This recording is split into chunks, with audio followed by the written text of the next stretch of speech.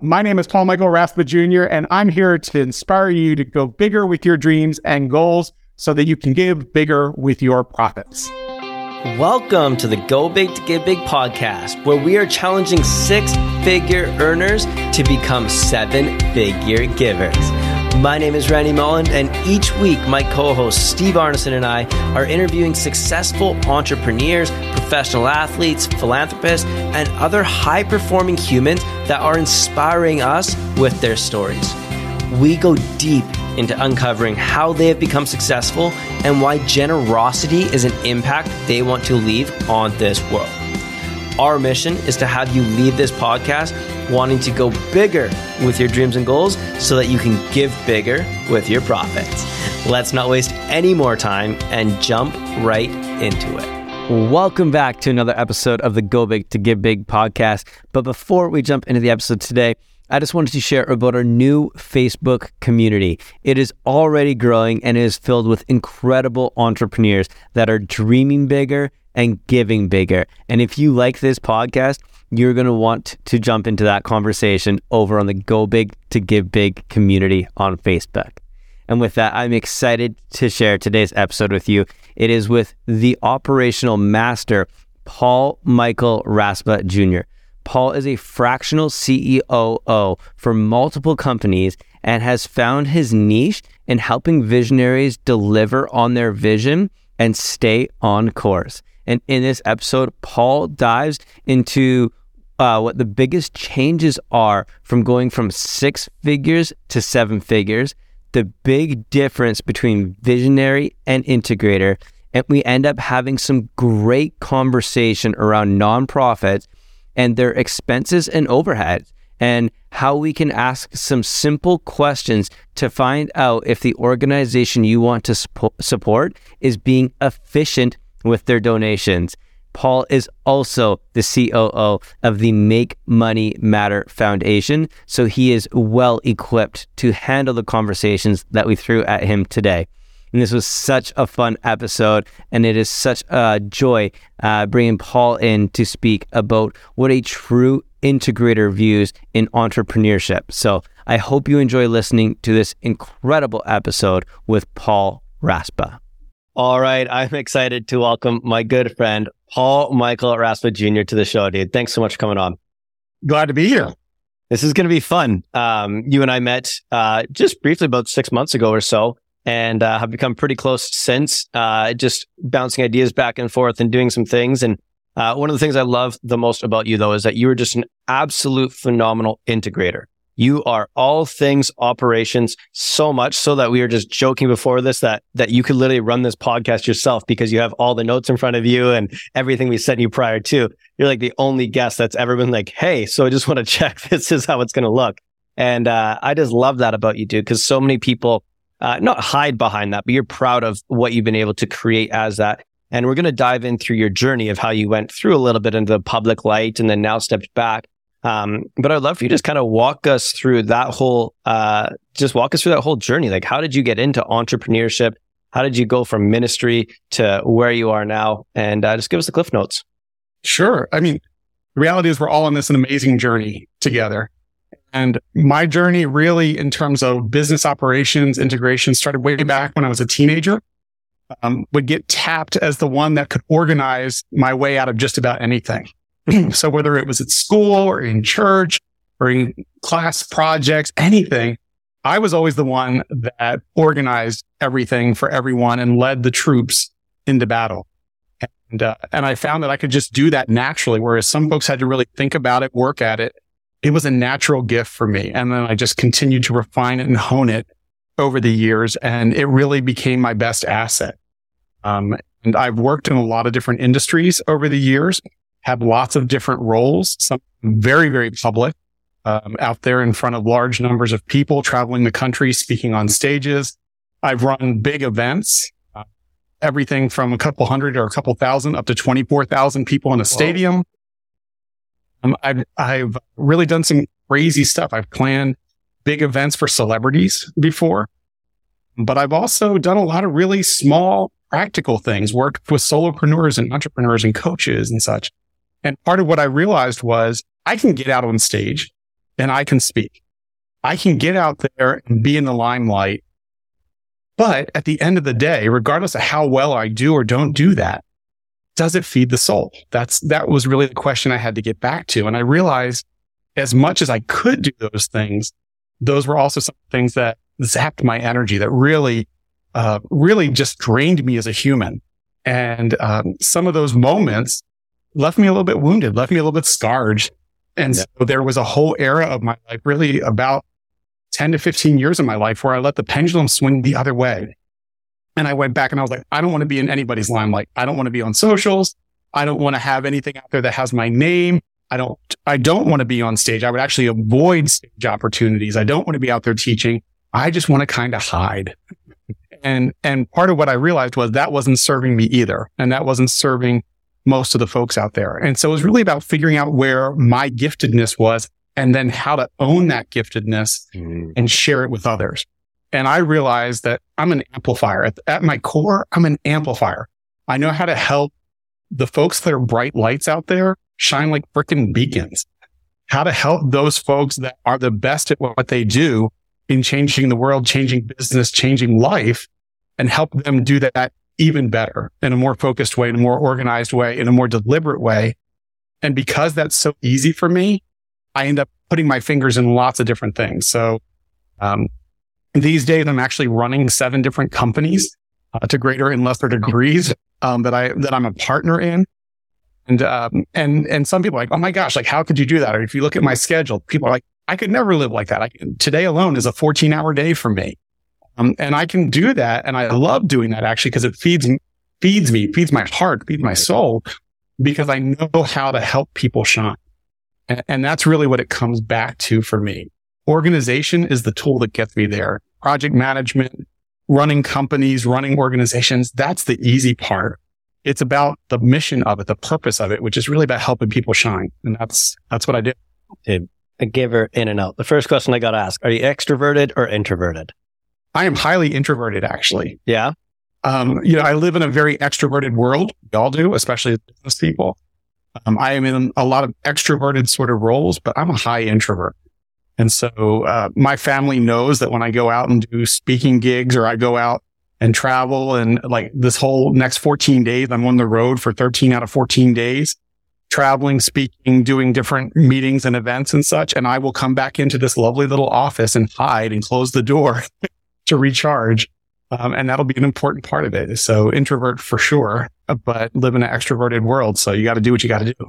Yeah, that's why I wanted to ask that, because it's like, as somebody that's on stage and has been in that limelight and done this stuff, and then realizing that it wasn't for you, and then going and hiding, and then realizing that also wasn't for you. It's kind of that weird mix of like, are you extroverted or are you introverted? And it sounds like you found how to manage both. Not saying either one is right or wrong. Yeah, I think that's true for just about anything in life, whether it's people or kind of that introversion, extroversion piece. There's things that we have to do in order to achieve the outcome that we want. So it may not be your best skill. It may not be what you find fun, but you have to do it in order to get to the destination that you desire, or at least do it in short spurts or for periods of time. And, it's not that I don't love people. I actually love hanging with people. I love interacting with people. I just also know that it depletes my energy if I don't restore in between that. That's awesome. Shifting gears a little bit here, and we're going to get into the foundations, and you obviously are the COO of a really incredible Make Money Matter Foundation, and have done a lot of really cool stuff with charities. But sticking to the business side, you shared a story with me that I'd love for you to kind of just break down, and it'll lead to a question for me. But a month or so ago, or a few months ago, you got called, and it was like, hey, Paul, I'm running this event, and I'm kind of in over my head, and operationally, we just aren't sound right now. Can you come kind of save us and get us back on track and do that? Why would somebody call you? Like, what value does that bring? How do you go in and save the day? And how do we prevent ourselves from getting to that point where we're over our heads and needing to do the 911, Paul, we need you in now kind of call? Well, first of all, let me say, I don't want to be a savior, and I don't want the 911 call. However, I get those. And really my intent in those moments, and I'll go a little bit more into the story in a moment, but when somebody calls me with a 911, like that particular circumstance, I will often go in and say, I can help you work through this. I can help you fix the problem in this moment.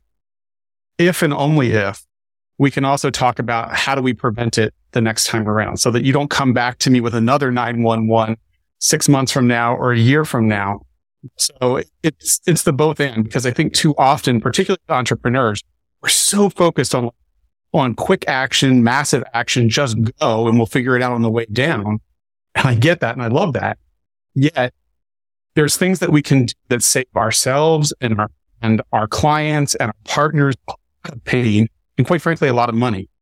So if we are able to do some of the planning, if we're able to get out there ahead of the issues before they become a crisis, it's a lot easier to respond. And that having that confidence and clarity that we've worked through things in advance allows us to adapt on the spot with great swiftness and efficiency.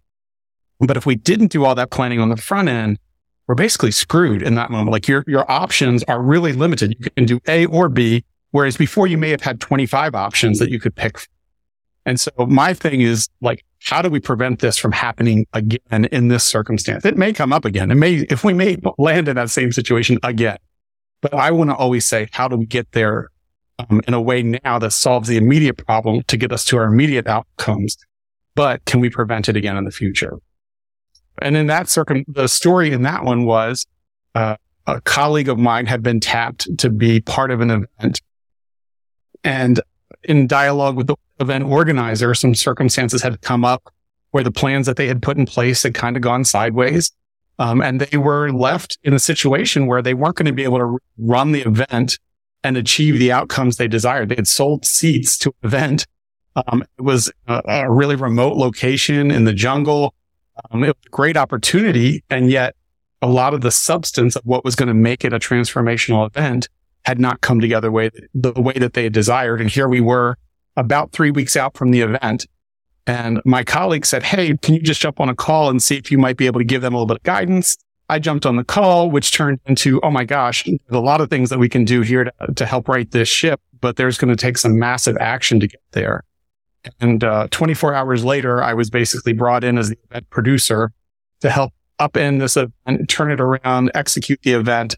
And we had a great event for about 60 people. And it was a beautiful thing out in the middle of nowhere in the jungle. But that said, the immediate follow-up to that was, okay, how do we change this pattern for next year's events that you might want to do or for future trainings you're going to offer? Because I don't want to be connected to you if you're just going to do this as a one-time crisis and we're just going to get into the next crisis. And luckily that person was like, teach me, show me, let me do this better because this is not my best skill, but it clearly is yours. So help me learn from that moment.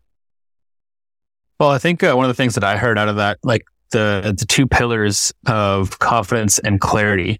And I think that I'd love to dive in there just for a second because so many of us as business owners are primarily on that visionary track versus the integrator.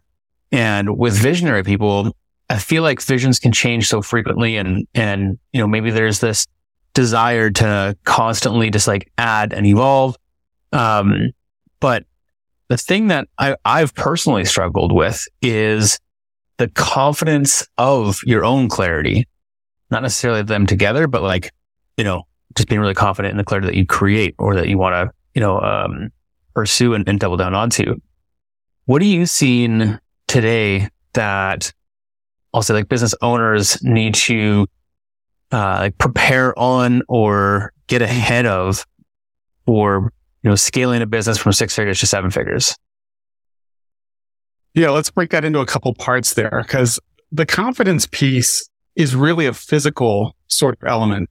We think about it as, it's a mental game, which is what it becomes. But confidence starts with how do you show up in this world?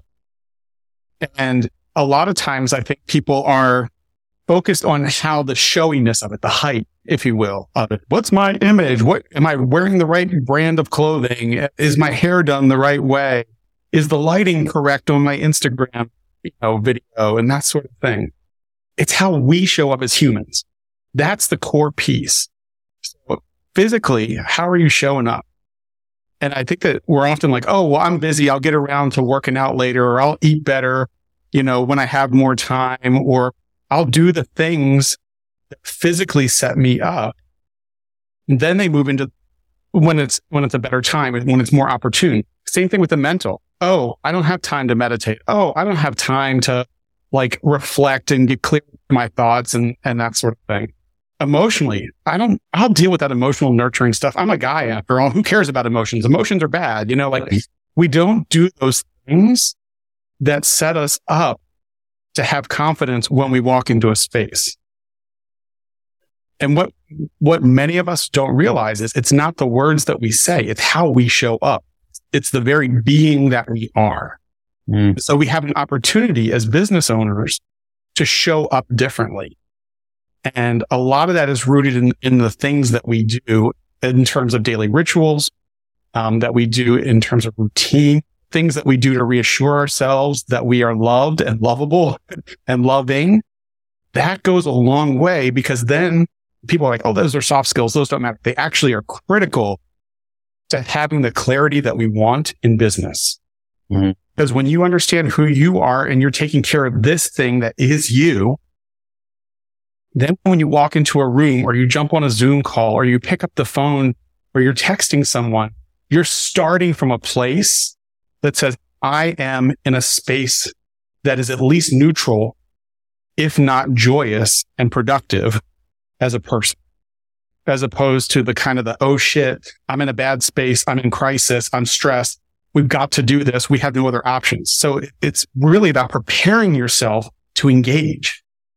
The clarity is the second part, though. That comes from having not just vision of where you're headed, but more importantly, why are you heading there? And that is, I think, the biggest challenge for entrepreneurs. And it shows in the way that they run their business. They're like, oh, we got to get to this point. We got to go to destination A. That's awesome. But then they get derailed because somebody made a suggestion, or somebody said that they didn't like their Instagram post about the topic, or their mother sent them a question that said, why are you talking about this online, or whatever it may be, because they're not clear with what their intent was. Why were you doing this? What was your motive for getting to point A? That's almost always rooted in values. And when people are really clear, like, this is where I'm going and this is why I'm going there, this is why I'm going there is the piece that propels them through the ups and downs and is what really conveys to everyone else. People listen because of where you're going. They stay listening because of why you're going there. I like that. So do you find that, the businesses that may not have that really clear why in that six-figure area, is that preventing them from scaling to higher levels, or is that kind of like attraction that? I think it is, particularly in the entrepreneurial setting. Interesting. And when you're talking like the solopreneur, or where there's one or two individuals that are really driving that vision forward, if they're not clear as to why they're doing what they're doing, then we're going to hit some stumbling blocks. The other piece there is sometimes our motive is not as genuine as we think it is. Hey, I'm doing this because it matters. But the parenthetical is, but not really. And a lot of times people's motive is really about, especially when they start talking about money. I just want to make more money. I just want to have money. Why do you want to have money is a really important question.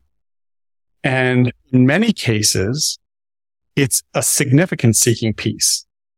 I want to have money to prove that I have worth. I want to have money to show somebody else that I'm better than them. I want to have money to prove to my parents or to my teacher that told me I'll never amount to anything, or whomever. They're trying to prove something to somebody else. And it's a pretty shallow motive at that point. When we zoom way out, it's real, but it's very shallow in those moments. Why are you doing what you're doing? Why are you trying to make money? Becomes the important question. Why are you trying to impact lives even? Why are you trying to seek love? Those are all really noble, important, valuable things, money, love, and purpose. But if you're not clear as to the why, then you're going to keep shifting around. And people are like, I don't believe them. I don't trust them. I don't get it. They said this, but they did that. And we get out of integrity and those sorts of things. That happens because we're not clear on why we're really doing what we're, and my experience is that's an evolutionary process. When we are young, hey, I want to do this. Well, why did you want to become whatever it was? A fireman, a lawyer, a billionaire, an astronaut, whatever it was when you were a kid. Why did you want to do that? And most of us were told because that's important, or that makes you big, or that makes you significant in our world, or that's what our world needs, or something like that, or those people are rich. And so, okay, that's okay. But as you evolve, does your motive get clearer, or does it get more foggy? And I think for some people, it gets more foggy because they're like, I don't know, I was just kind of following this. And then when I got to that, or when those people did that, I realized, yeah, who cares? And so I decided this was why I was doing stuff, or that's why I was doing stuff. When you have a clear destination and a clear reason why you're going there, nothing can stop you. Any obstacle, you will go under, over, or through. You might have to take a detour here and there. You may even have to stop and start. But it becomes clear, this is why I'm going there. And y'all can either lead, follow, or get out of the way. And that's a beautiful thing about having that vision and that clarity there, even if other people don't understand it. And that's one of the things that I think entrepreneurs are kind of good at, kind of giving that FU piece. Well, I'm going there, get out of my way. But they're not clear themselves as to why they're going there. And so then they start having that self-doubt piece internally, which turns into crisis for them as they become more successful. Oh, man. This is crazy. That the biggest integrator in the world, it all comes down to just your mental state. And then once your mental state's good, the integration actually gets quite easy, which I think is obviously in congruence with your story of as you found more of your purpose, things just got easier and you could take more on and work 14 hours a day and you're actually not exhausted, tired at the end of it, and you're very productive in what you do. As you work with a lot of executives and people, do you typically find people that have counseling or coaching of sorts to be more on track than someone who doesn't have counseling or coaching or something? Typically, those are the ones what I'm asking is the ones that are in the buddy running the event, are they typically the ones that are in SOS, save me? Do they not have coaching and support? And the ones that are hey, we've got this, we just need some support, they have the coaching? Does that make sense, the correlation I'm trying to make there? I don't know that there's always a correlation. I will tell you that folks that have coaches and really strong mentorship around them move faster. They tend to move more swiftly.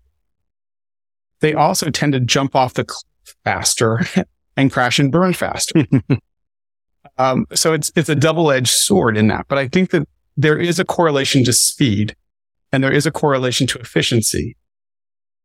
I believe that every entrepreneur should have a strong system of mentorship, advisors, coaches in their space, advising them, and more so to give them the perspective of what they can't see. There's a notion, if you're standing inside a picture frame, you can't see the picture because you're in it. Having somebody that's outside of you that you trust and respect and has the wisdom and expertise that you require, that can look in and share with you really the real and the raw truth of what's going on. Hey, you're doing well at this. You're really not doing well at this. And be able to call you on that stuff really bluntly is immense value. The challenge is way too many of us in the entrepreneurial space are a little unhealthy, narcissistic. And because of that, we don't want to hear that feedback. We say we do, but as soon as we give it, we're like, don't give that to me. Thanks for your opinion, but you're wrong. And we dismiss it. And then we go and we make the mistake. And then we're like, well, why didn't they tell me? They must not be a good mentor. They must not be a good friend. They must not be a good advisor to me because, well, I still ended up crashing and burning. So it's about opening yourself in a vulnerable way with a person or a small number of people that you really respect so that they can help you succeed faster. I will tell you on the flip side of that, the sanity side of that is that entrepreneurship is a crazy roller coaster. It is not predictable. It is not consistent. It is rarely smooth. And if you don't have the right support structures in place, starting with basic self-care pieces, but then having, the right people around you to support you in terms of family and friends, and having professionals that can help guide you, particularly therapists, especially if you've got trauma or things from your past that you haven't been able to work through, they will show up in your business. And they will show up in the least opportune moment. When you're already down, that's when they will wield their head and push you down further. So if you have those supports in place and you're working through those things, the impact of them is not going to be nearly as severe on you because you're going to be able to navigate them faster. It doesn't mean you're still not going to have them. You will. But it's about how can you navigate them faster, rebound faster, time and time again. In the context of starting to get more of like the actual tangible integration side of things, as a visionary, you said, you described to me very well where it's just build the planes on the way down, things crash and burn. It's all good. We'll fix it later, stuff like that. How can we as visionaries put some stuff in place so that things can be more organized or things don't have to crash and burn? And I don't know how we can actually go as tangible without dissecting a full business for hours, but how do we actually put CRMs in place? Or how do you, for example, you start a new company and you want to launch webinars and you're getting sales, and then all of a sudden you go back and the bank account's a mess, the CRM's a mess, everything's messy and you can't go back and fix it. That's every entrepreneur I know has been through that. So what are some of the mechanics that we can put in place to not have to face that struggle? Because I know that causes this stress, pressure, pain, and a lot of problems that come with being an entrepreneur. So being preventative. Before we get into the tactical, that granular tactical, I want to zoom out a half a step, because a lot of this for me comes back to outcomes. We make a lot of assumptions out there. And whether you're working as a solo or you're working with a small team or you're working with a large team, being super clear with yourself about what your desired outcome is important. And often I will jump on meetings and people are like, let's dive into the details. Let's go there fast. And I'm like, talk about what are we trying to achieve? Let's just write that on the board, or let's write that down right now. Let's put the words in front of us. What are we trying to achieve? What is our key outcomes? This will be a success if we do this. If we hit this mark, if we hit this number, if we sell this many units, then what we're doing will be a success. So articulate that out. And even if you're just a solopreneur, taking the time to actually write that out, pull out your phone, put it on an Apple Note, outcomes for this product, or outcomes for this training that we're going to do, or outcomes for this investment that we're going to undertake. Get super clear with yourself what the outcome is. Start with the end in mind. Excuse me? Starting with the end in mind. It's starting with the end in mind. Yes. So we can go back to Covey. It really is starting with the end in mind, but articulating it. And I think that sometimes we think that the end has to be big and grandiose. It doesn't. It just has to be specific. Then what happens is every decision that you start to make is a binary question. Is this moving me toward or away from that stated outcome? Should we spend this money on this? Yes or no? Is it moving us towards the desired outcome? This is particularly important when you start talking real estate and when rehabs and that sort of thing. Gosh, that looks really cool. I'd love to have that in my house. Is it going to help us with the resale value? Yes or no? Is it going to maximize our profits on this project? Yes or no? But if you have clear outcomes defined, getting there is a lot easier. Way too often, we're just kind of generalized, like we want things to be successful or we want to make money. And then we walk in circles, waste a ton of time, a ton of energy, a ton of money, only to realize, had we been clear on the front end, what we were trying to get out of something, we could short circuit that time and really just get there fast. I just did this literally yesterday with one of the companies that I'm being brought into. And they were like, we have all these big initiatives that we want to do. And we listed out the big rocks. And there was 13 of them, I think, on this list. And they were like, we want to do them all. And we would want to do them all yesterday. So we've got to just jump and go. And I'm like, you have 4 people. You cannot achieve all of these outcomes in real time right now with 4 people. What's most important? And the answer was, well, they're all important. We got to do them all. No, what's the key outcome? At the end of the day, what's the key outcome? And it was really clear once they talked it through, hey, this piece is the most important outcome because without this one being solid, the others are going to just keep fluctuating. We're going to have good months, bad months. Some of these pieces are going to go sideways. We're going to lose money for a long period of time on some of these ventures. If we're clear on the outcome, hey, that means we need to put this piece first and this piece second and this piece third in the seats. Well, gosh, then all these other ones are going to fall into place and they're going to be natural successes because they will have created demand. They will have created the revenue necessary to fund them. All the pieces fall in. But if you don't have the clear outcome on the front end, you're just going to keep going in circles. So that's definitely where it has to start before you can start to jump into the tactical piece. The other part there is just the priorities. Like, I don't know how many entrepreneurs tell me that everything is number one. Everything's in the number one slot. And the reality is, if there's more than one thing in the number one slot, then nothing is in the number one slot. And I used to try to defy that. I was convinced that I could out-organize and out-plan and put everything in the number one slot and prove other people wrong. And I can do that sometimes for a day or 2 or 3 at a time. But the reality is, as soon as you zoom out and look at a month or look at a couple of weeks at a time, the reality is, if you don't have something in the number one slot that you called out and said, this is the biggest priority, and it may even just be, this is the biggest priority for now. But other things may be a bigger priority a month from now or 6 months from now, or in the total of the year, there may be something else that's the number one priority. But for right now, this is the number one priority, and putting them in an order allows your brain to then sort through things. But if you just say, hey, all these things in the bucket are all equally valued, it doesn't work.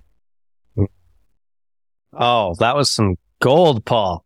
I'm just sitting here laughing because it's so funny that Steve and I are very opposite. I'm very, very visionary, 100% visionary. And Steve's kind of like you. He's like a 50-50 visionary integrator. And I'm sure Steve's laughing internally because a lot of the stuff he said about visionaries is me 100%. And Steve's like you of like, but if we just took 2 minutes to draw some circles, we would be a lot better off than just spending 5 days of just firing and shooting.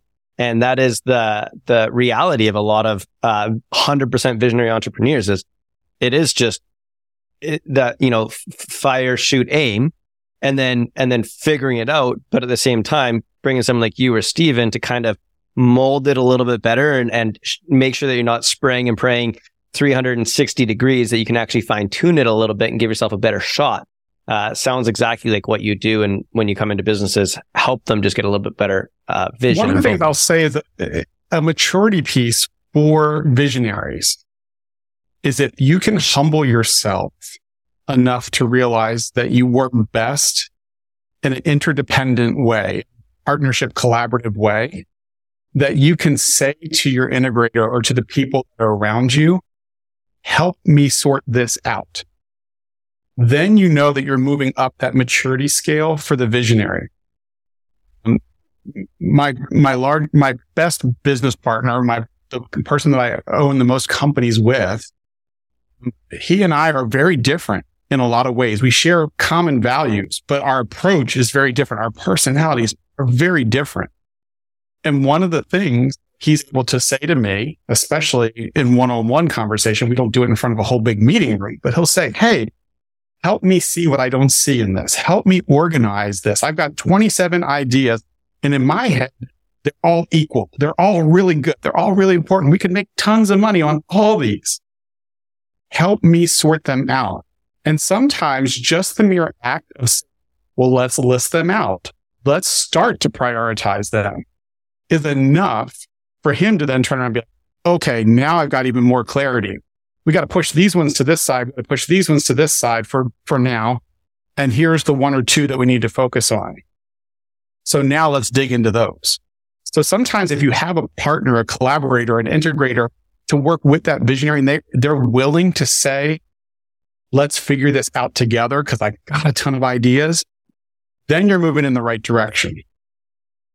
Love that, Paul. And I want to flip the page a little bit as well and ask you, like, how does the integrator mature? Like you mentioned the visionary aspect on things, but flipping that page to the other half of that coin kind of thing, that 1-2 punch of the integrator. And real quick, because we do have to move on to like our giving aspect of the conversation as well. But what's your best answer there? The integrator has to constantly be learning. And the integrator, I think, has to know what their role is really clearly. And sometimes it's really hard for folks to be in that integrator role because often it's not the front person. Often it's seen as the number 2 in the equation, the lesser in that. And really it's not, even though it may look that way or appear that way. So part of what the integrator has to do is get really clear for themselves and constantly be working at how do we deepen our emotional intelligence? How do we also build the networks and the skills that allow us to support whatever vision gets dreamt up together? You have to constantly be resourcing and moving in a different direction. The other piece is integrators have to work with other integrators. So they have to be building that skill of how do I connect with other really powerful men and women who are operating businesses and be able to do that more and more efficiently. It is not like a once you achieve it, you're done. The world is changing. Business is changing way too fast. So you've constantly got to be out there doing the things, doing the skills, building the networks, making the connections. But the intent is different than what it is on the visionary side. The visionary is about how do you get things started. The integrator is about how do you bring things to completion and fulfillment. So you have to understand that both of those are important. And if you're expecting that only one is growing or only one is exploring new ventures and only one of them is building the relationships, it's not going to be nearly as strong. Both sides of that equation have to be growing, and the integrator is not exempt from that. Very well put. And I think basically what should happen is we should just take the last 5 minutes of this podcast and insert it as a chapter to Rocket Fuel. I've got copies of it on the shelf over here somewhere. So. Well, jumping onto the giving side of things, I just wanted to open it up by asking a bit of a broad question. But being that how involved you are on that side of things with the Make Money Matter Foundation, what do you see that every charity just needs more of, and capital can't be the answer? Charities in general are great at serving people. They suck at business. And I've said that in a lot of different contexts. And I've been on both sides of that. I've been on the business side of running a charity. I've also been on the just get out there and be the boots on the ground doing the work. But charities in general, they're showing up with their heart more than their head. And when it comes to things that entrepreneurs often think of as second nature, how do we market this? How are we dealing with our financials? How do we plan things out? Those are often the skills that charities lack the most. And so being able to marry that in some way where entrepreneurs are able to, whether that's in a volunteer stage or in a giving stage of some fashion, being able to bring some of that knowledge and expertise that we have of business to that charitable space is a real asset to those charities. At the same time, we have to be cautious because charities are charities. There are some different rules to their game. There are some different pieces where if they get too heady, they don't serve efficiently. They start focusing on the numbers rather than on the people and things like that. So it's about finding the right balance and kind of respecting where the charity is. I do think that entrepreneurs are able to fill some of the gaps, especially on the business side of the equation. I'd have to agree. I'm going to ask a quick question and then I got to follow up to what you're talking about. Was like, so when we're talking about that, what's the typical overhead on a charity then when we start actually getting into it? And it's like, a normal charity is like, hey, we got to make some money and bring them in and hire some people. And they don't really think about that. But as a donator, one of the things I ask is like, how are you running it? How are you doing the operations? How much is actually going to overhead? How much is actually going to the cause? Things like that. So what are you typically seeing for that? I don't know how to answer that, but what are you typically seeing when people ask that question in charities? So I'm going to take it out of charities for a second. When we're starting a new business, how often do we start that business in the negative? How often are we trying to generate the revenue? How often do we have to front money at the beginning that we know will come back to us later in the deal? charities are somewhat the same. There are times in the life cycle of a charity, particularly depending on the type of work that they're doing, that they may have huge overhead. And there's times where they may not have much overhead at all. A lot depends on what they're doing and how they're doing it. It also depends on the type of charity that we're talking about. There's kind of different classes of charities. And depending on who you ask and such, they're grouped in different buckets. But there's kind of what I call the boots on the ground people. The people that are actually doing direct service. The people that are out there feeding people, the folks that are out there building houses for the homeless, the folks that are out there like doing stuff that's direct human service. There's another group that's very much about advocacy, is very much about philosophy, is very much about how do we raise awareness about issues and concerns that are out there. There's a lot of legislative things that kind of fall into that bucket or kind of in that general category as well. But it's really about how do we go and change people's minds so that they see a problem or see a need differently. And then the third bucket in my world are the folks that are really just out there to be fundraisers. They're out there to be the ones that are doing vetting, that are bringing groups of donors together, that are raising funds that they are then deploying to the folks in those first two categories. And each one of them is an important part of the ecosystem, and their overhead is very different for each of those. So if you are direct service, I expect that your overhead is going to be high. Why? Because you're paying for the services, you're the people, you're paying for the products that you need in order to be able to service those people. And so your overhead on a strictly budgetary standpoint is high, but most of that is programmatic money. In that middle category, it should be more of a split. In the other on the category where they're raising funds, their overhead should be really minimal. It could be a lot because they're raising a lot of money, but as a percentage, it should be pretty minimal. The key there is to look at the split between what is going into direct service, otherwise known as program money, versus operations money or overhead. So when you start to look at how much they're spending for raising $1, how much does it cost them to raise $1? That's an important figure to look at.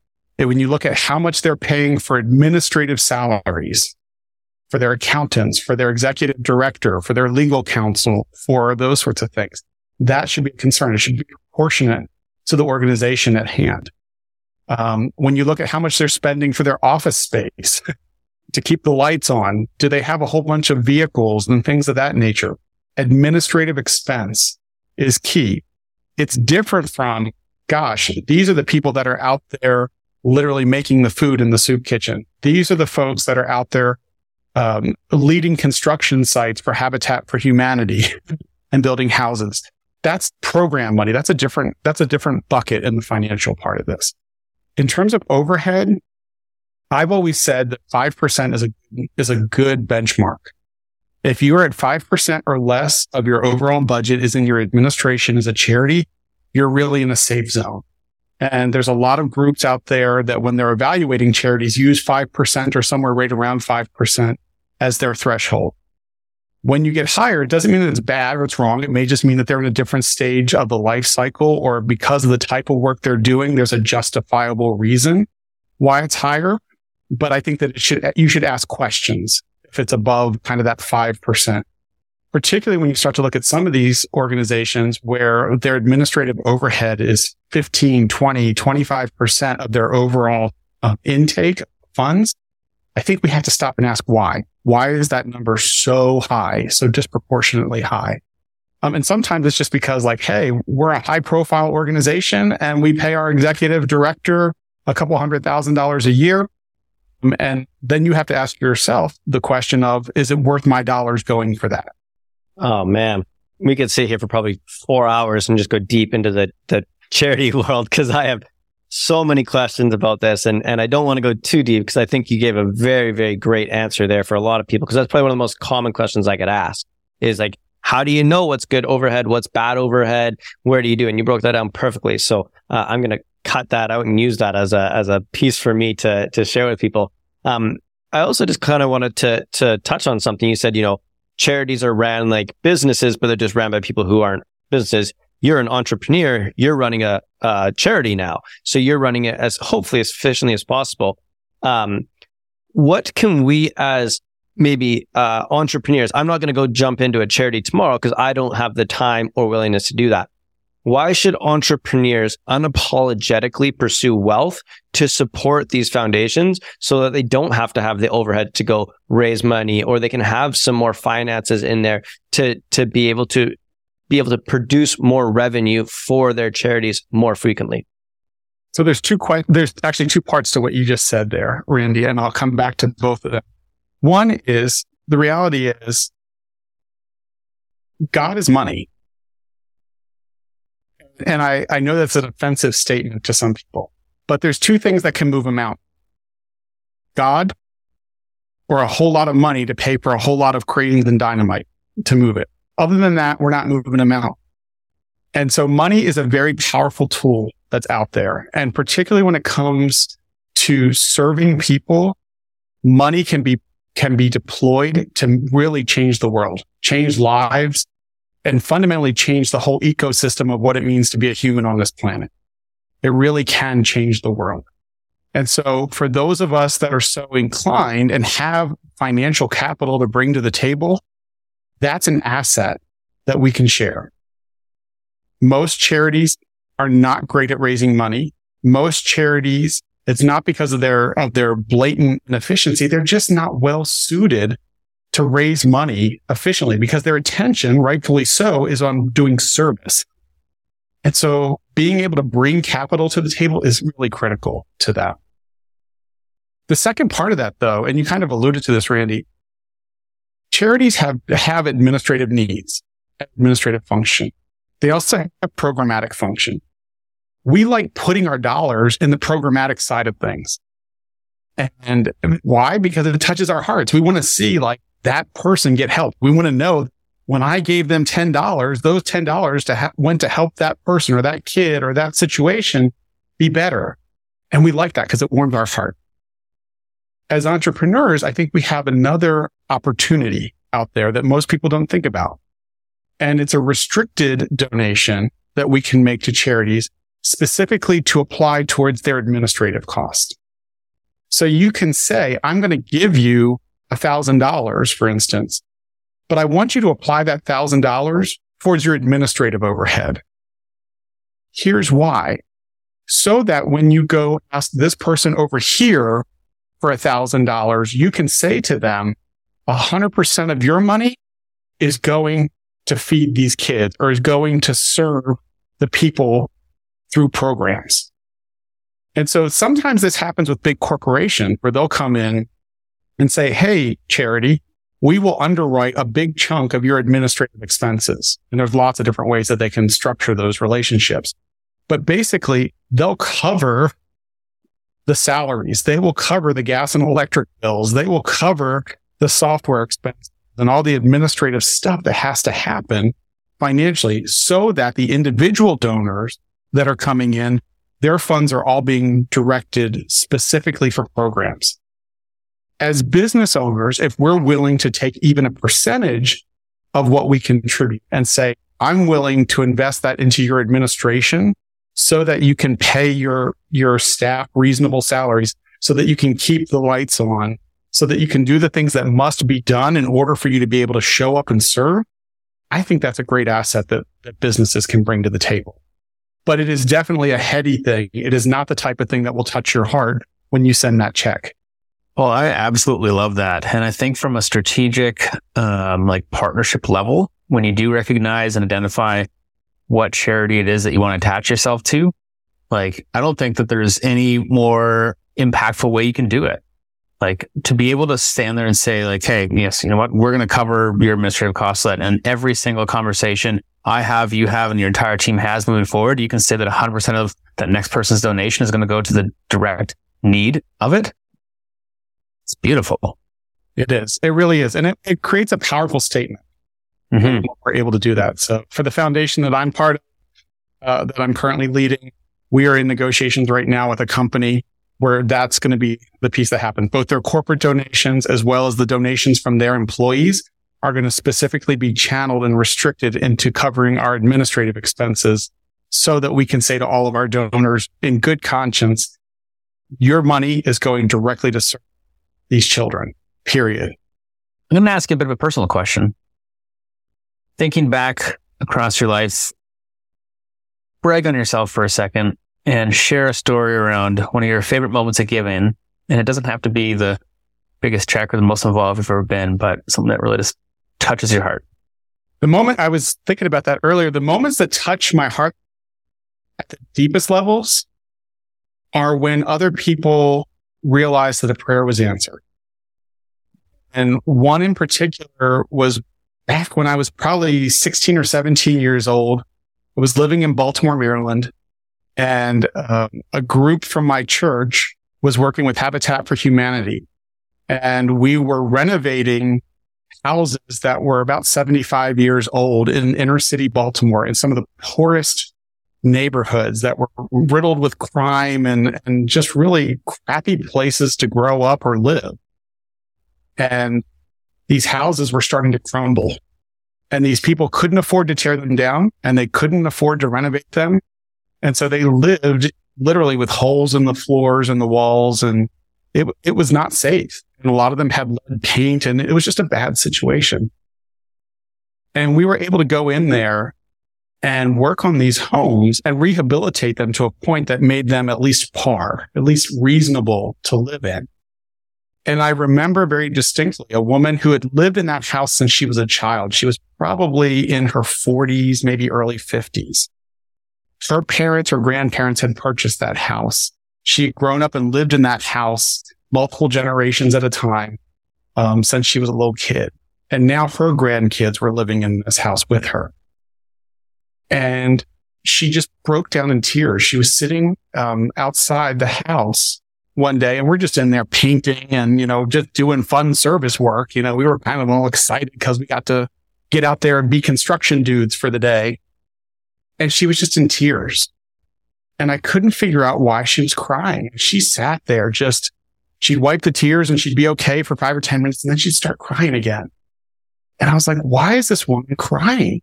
And finally, a couple of us had the courage to walk over to her and ask her, what's going on? Are we doing something wrong? Are we breaking something? Or is this something that's not to your liking? And she said, I just never imagined that we'd be able to live safely in this house. And for the first time in over 20 years, I think that we might be safe to actually live here. And in my mind, I'm like, well, of course, we just paint the walls and we're just, patching the floors. That was so far beyond what she could imagine that they could afford or do. And she just assumed in her mind that she and her grandkids and her kids would all just live in this poverty and would live without any hope for the duration of their life.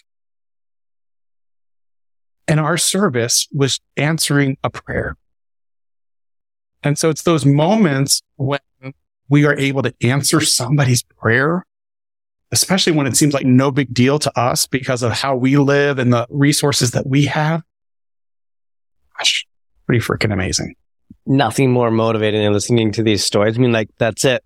I'm going to become a gazillionaire tomorrow, and I'm just going to go fix people's houses for free. It's just absolutely heartwarming. And thank you for sharing, Paul. That's special. And it's one of my favorite things on this show is hearing those stories. It just leaves us so inspired. And I hope people listening feel the exact same of that's it. That's why we want to become capitalists, is so that we can do stuff like this. Right. We could spend all day chatting with you, Paul. I know we've been here a little bit longer than normal, and appreciate all the value that you've just dropped for us. But we want to get through this giving round as quick as we can, hammer you out, and get some good information. So you ready? Let's do it. Let's go. Brag on one charity that you like. One charity, Make Money Matter Foundation. It is a relatively new foundation. We're in that third bucket. So we basically help raise the funds and vet organizations and deploy them. Our mission is all around human trafficking. The statistics are staggering, particularly human trafficking from Central America and Mexico into the United States and Canada. 5 kids per minute are crossing the border statistically, and they're going to be put into slavery.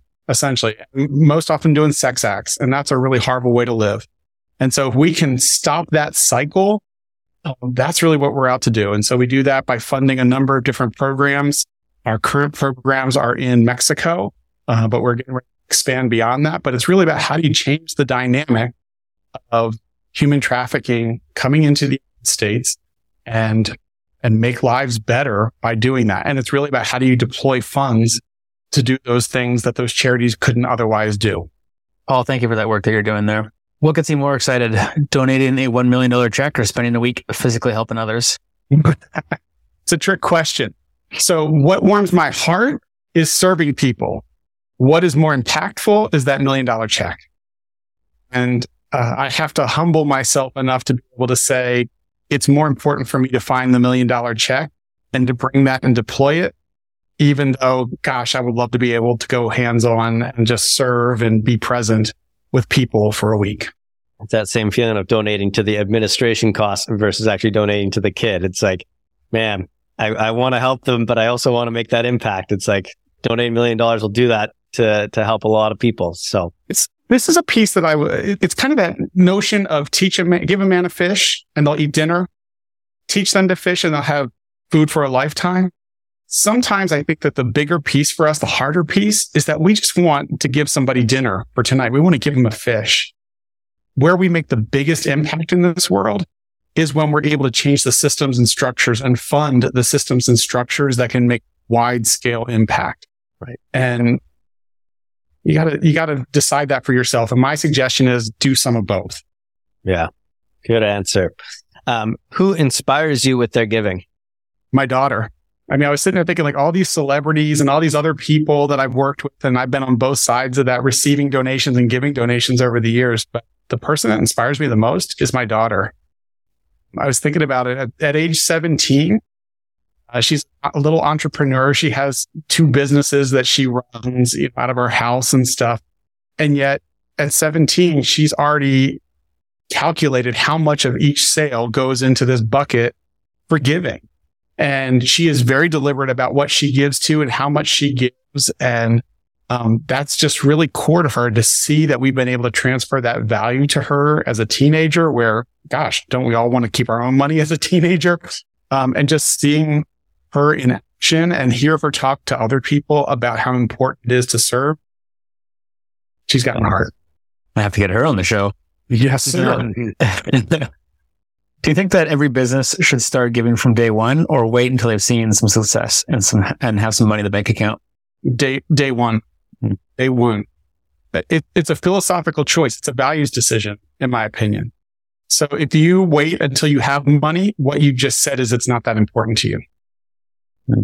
I would rather you give a tiny amount, 1%, give 0.5%, give $1 even, but make it part of your formula, part of your business strategy from day one, then wait until the perfect time to start donating, because perfect time will never come and it will never be as deep a commitment at that point. Absolutely. Couldn't have said it any better. What do you think of when you hear go big to give big? We have the opportunity in life to play small and we have the opportunity to play big. And if you're going to make an impact, if you're here on purpose in this lifetime, if you were put here for a reason that's bigger than you have no choice. You have a responsibility, a duty, an obligation to go big. Go big in business, go big in your family, go big in your community, go big in the ways that you serve, go big in the impact that you will make in this lifetime before you depart. Boom, I freaking love that answer. In one word, describe the feeling you get when you give. Humility. Humble. Great word. Final question for you today, Paul, as we wrap this up. Do you believe that money can buy you happiness? No, I don't. But I think that it can show you pathways to happiness. I firmly believe more money amplifies what the values that you already hold. It amplifies our personalities. And so if giving, if serving, if impact are important values, it will amplify those. If being a happy person was an important value before, money will make it happen faster. It will make it happen expeditiously. Love that answer. Very, very amazing, Paul. Well, dude, I cannot thank you enough for coming in today and dropping almost 60 minutes of just pure value for our listeners. How do people get more in touch with your content or the Make Money Matter Foundation or anything you're about to launch or anything you got on the go? So Make Money Matter Foundation, you can find them on socials, on Instagram. It's make.money.matter and follow us there. MakeMoneyMatter.org if you are on the web. And for me, it's paulraspa.com. Would love to hear from you and hear how we can help you grow together. That's amazing, man. Well, cannot thank you enough for coming in and inspiring us to go bigger with our dreams and goals so we can give bigger with our profits. And I'm just looking forward to continuing to build this friendship and having you be a part of our lives and help us continue to scale this mission and just watch what you do with Make Money Matter. So thank you again for coming in. You're welcome. And thank you for having me. Thank you for listening to the show. If you know someone who's an example of go big to get big, we would love if you could share this with them. We want to get our message out to as many listeners as we can, and it all starts by having people like you share it with your friends. Also, if you enjoyed the show, take 30 seconds and give us a 5-star review. It's a simple act of giving that is free for you, helps us grow our message, and in return, allows others to find us sooner. And until the next episode, remember, always go bigger with your dreams and goals so you can give bigger with your profit.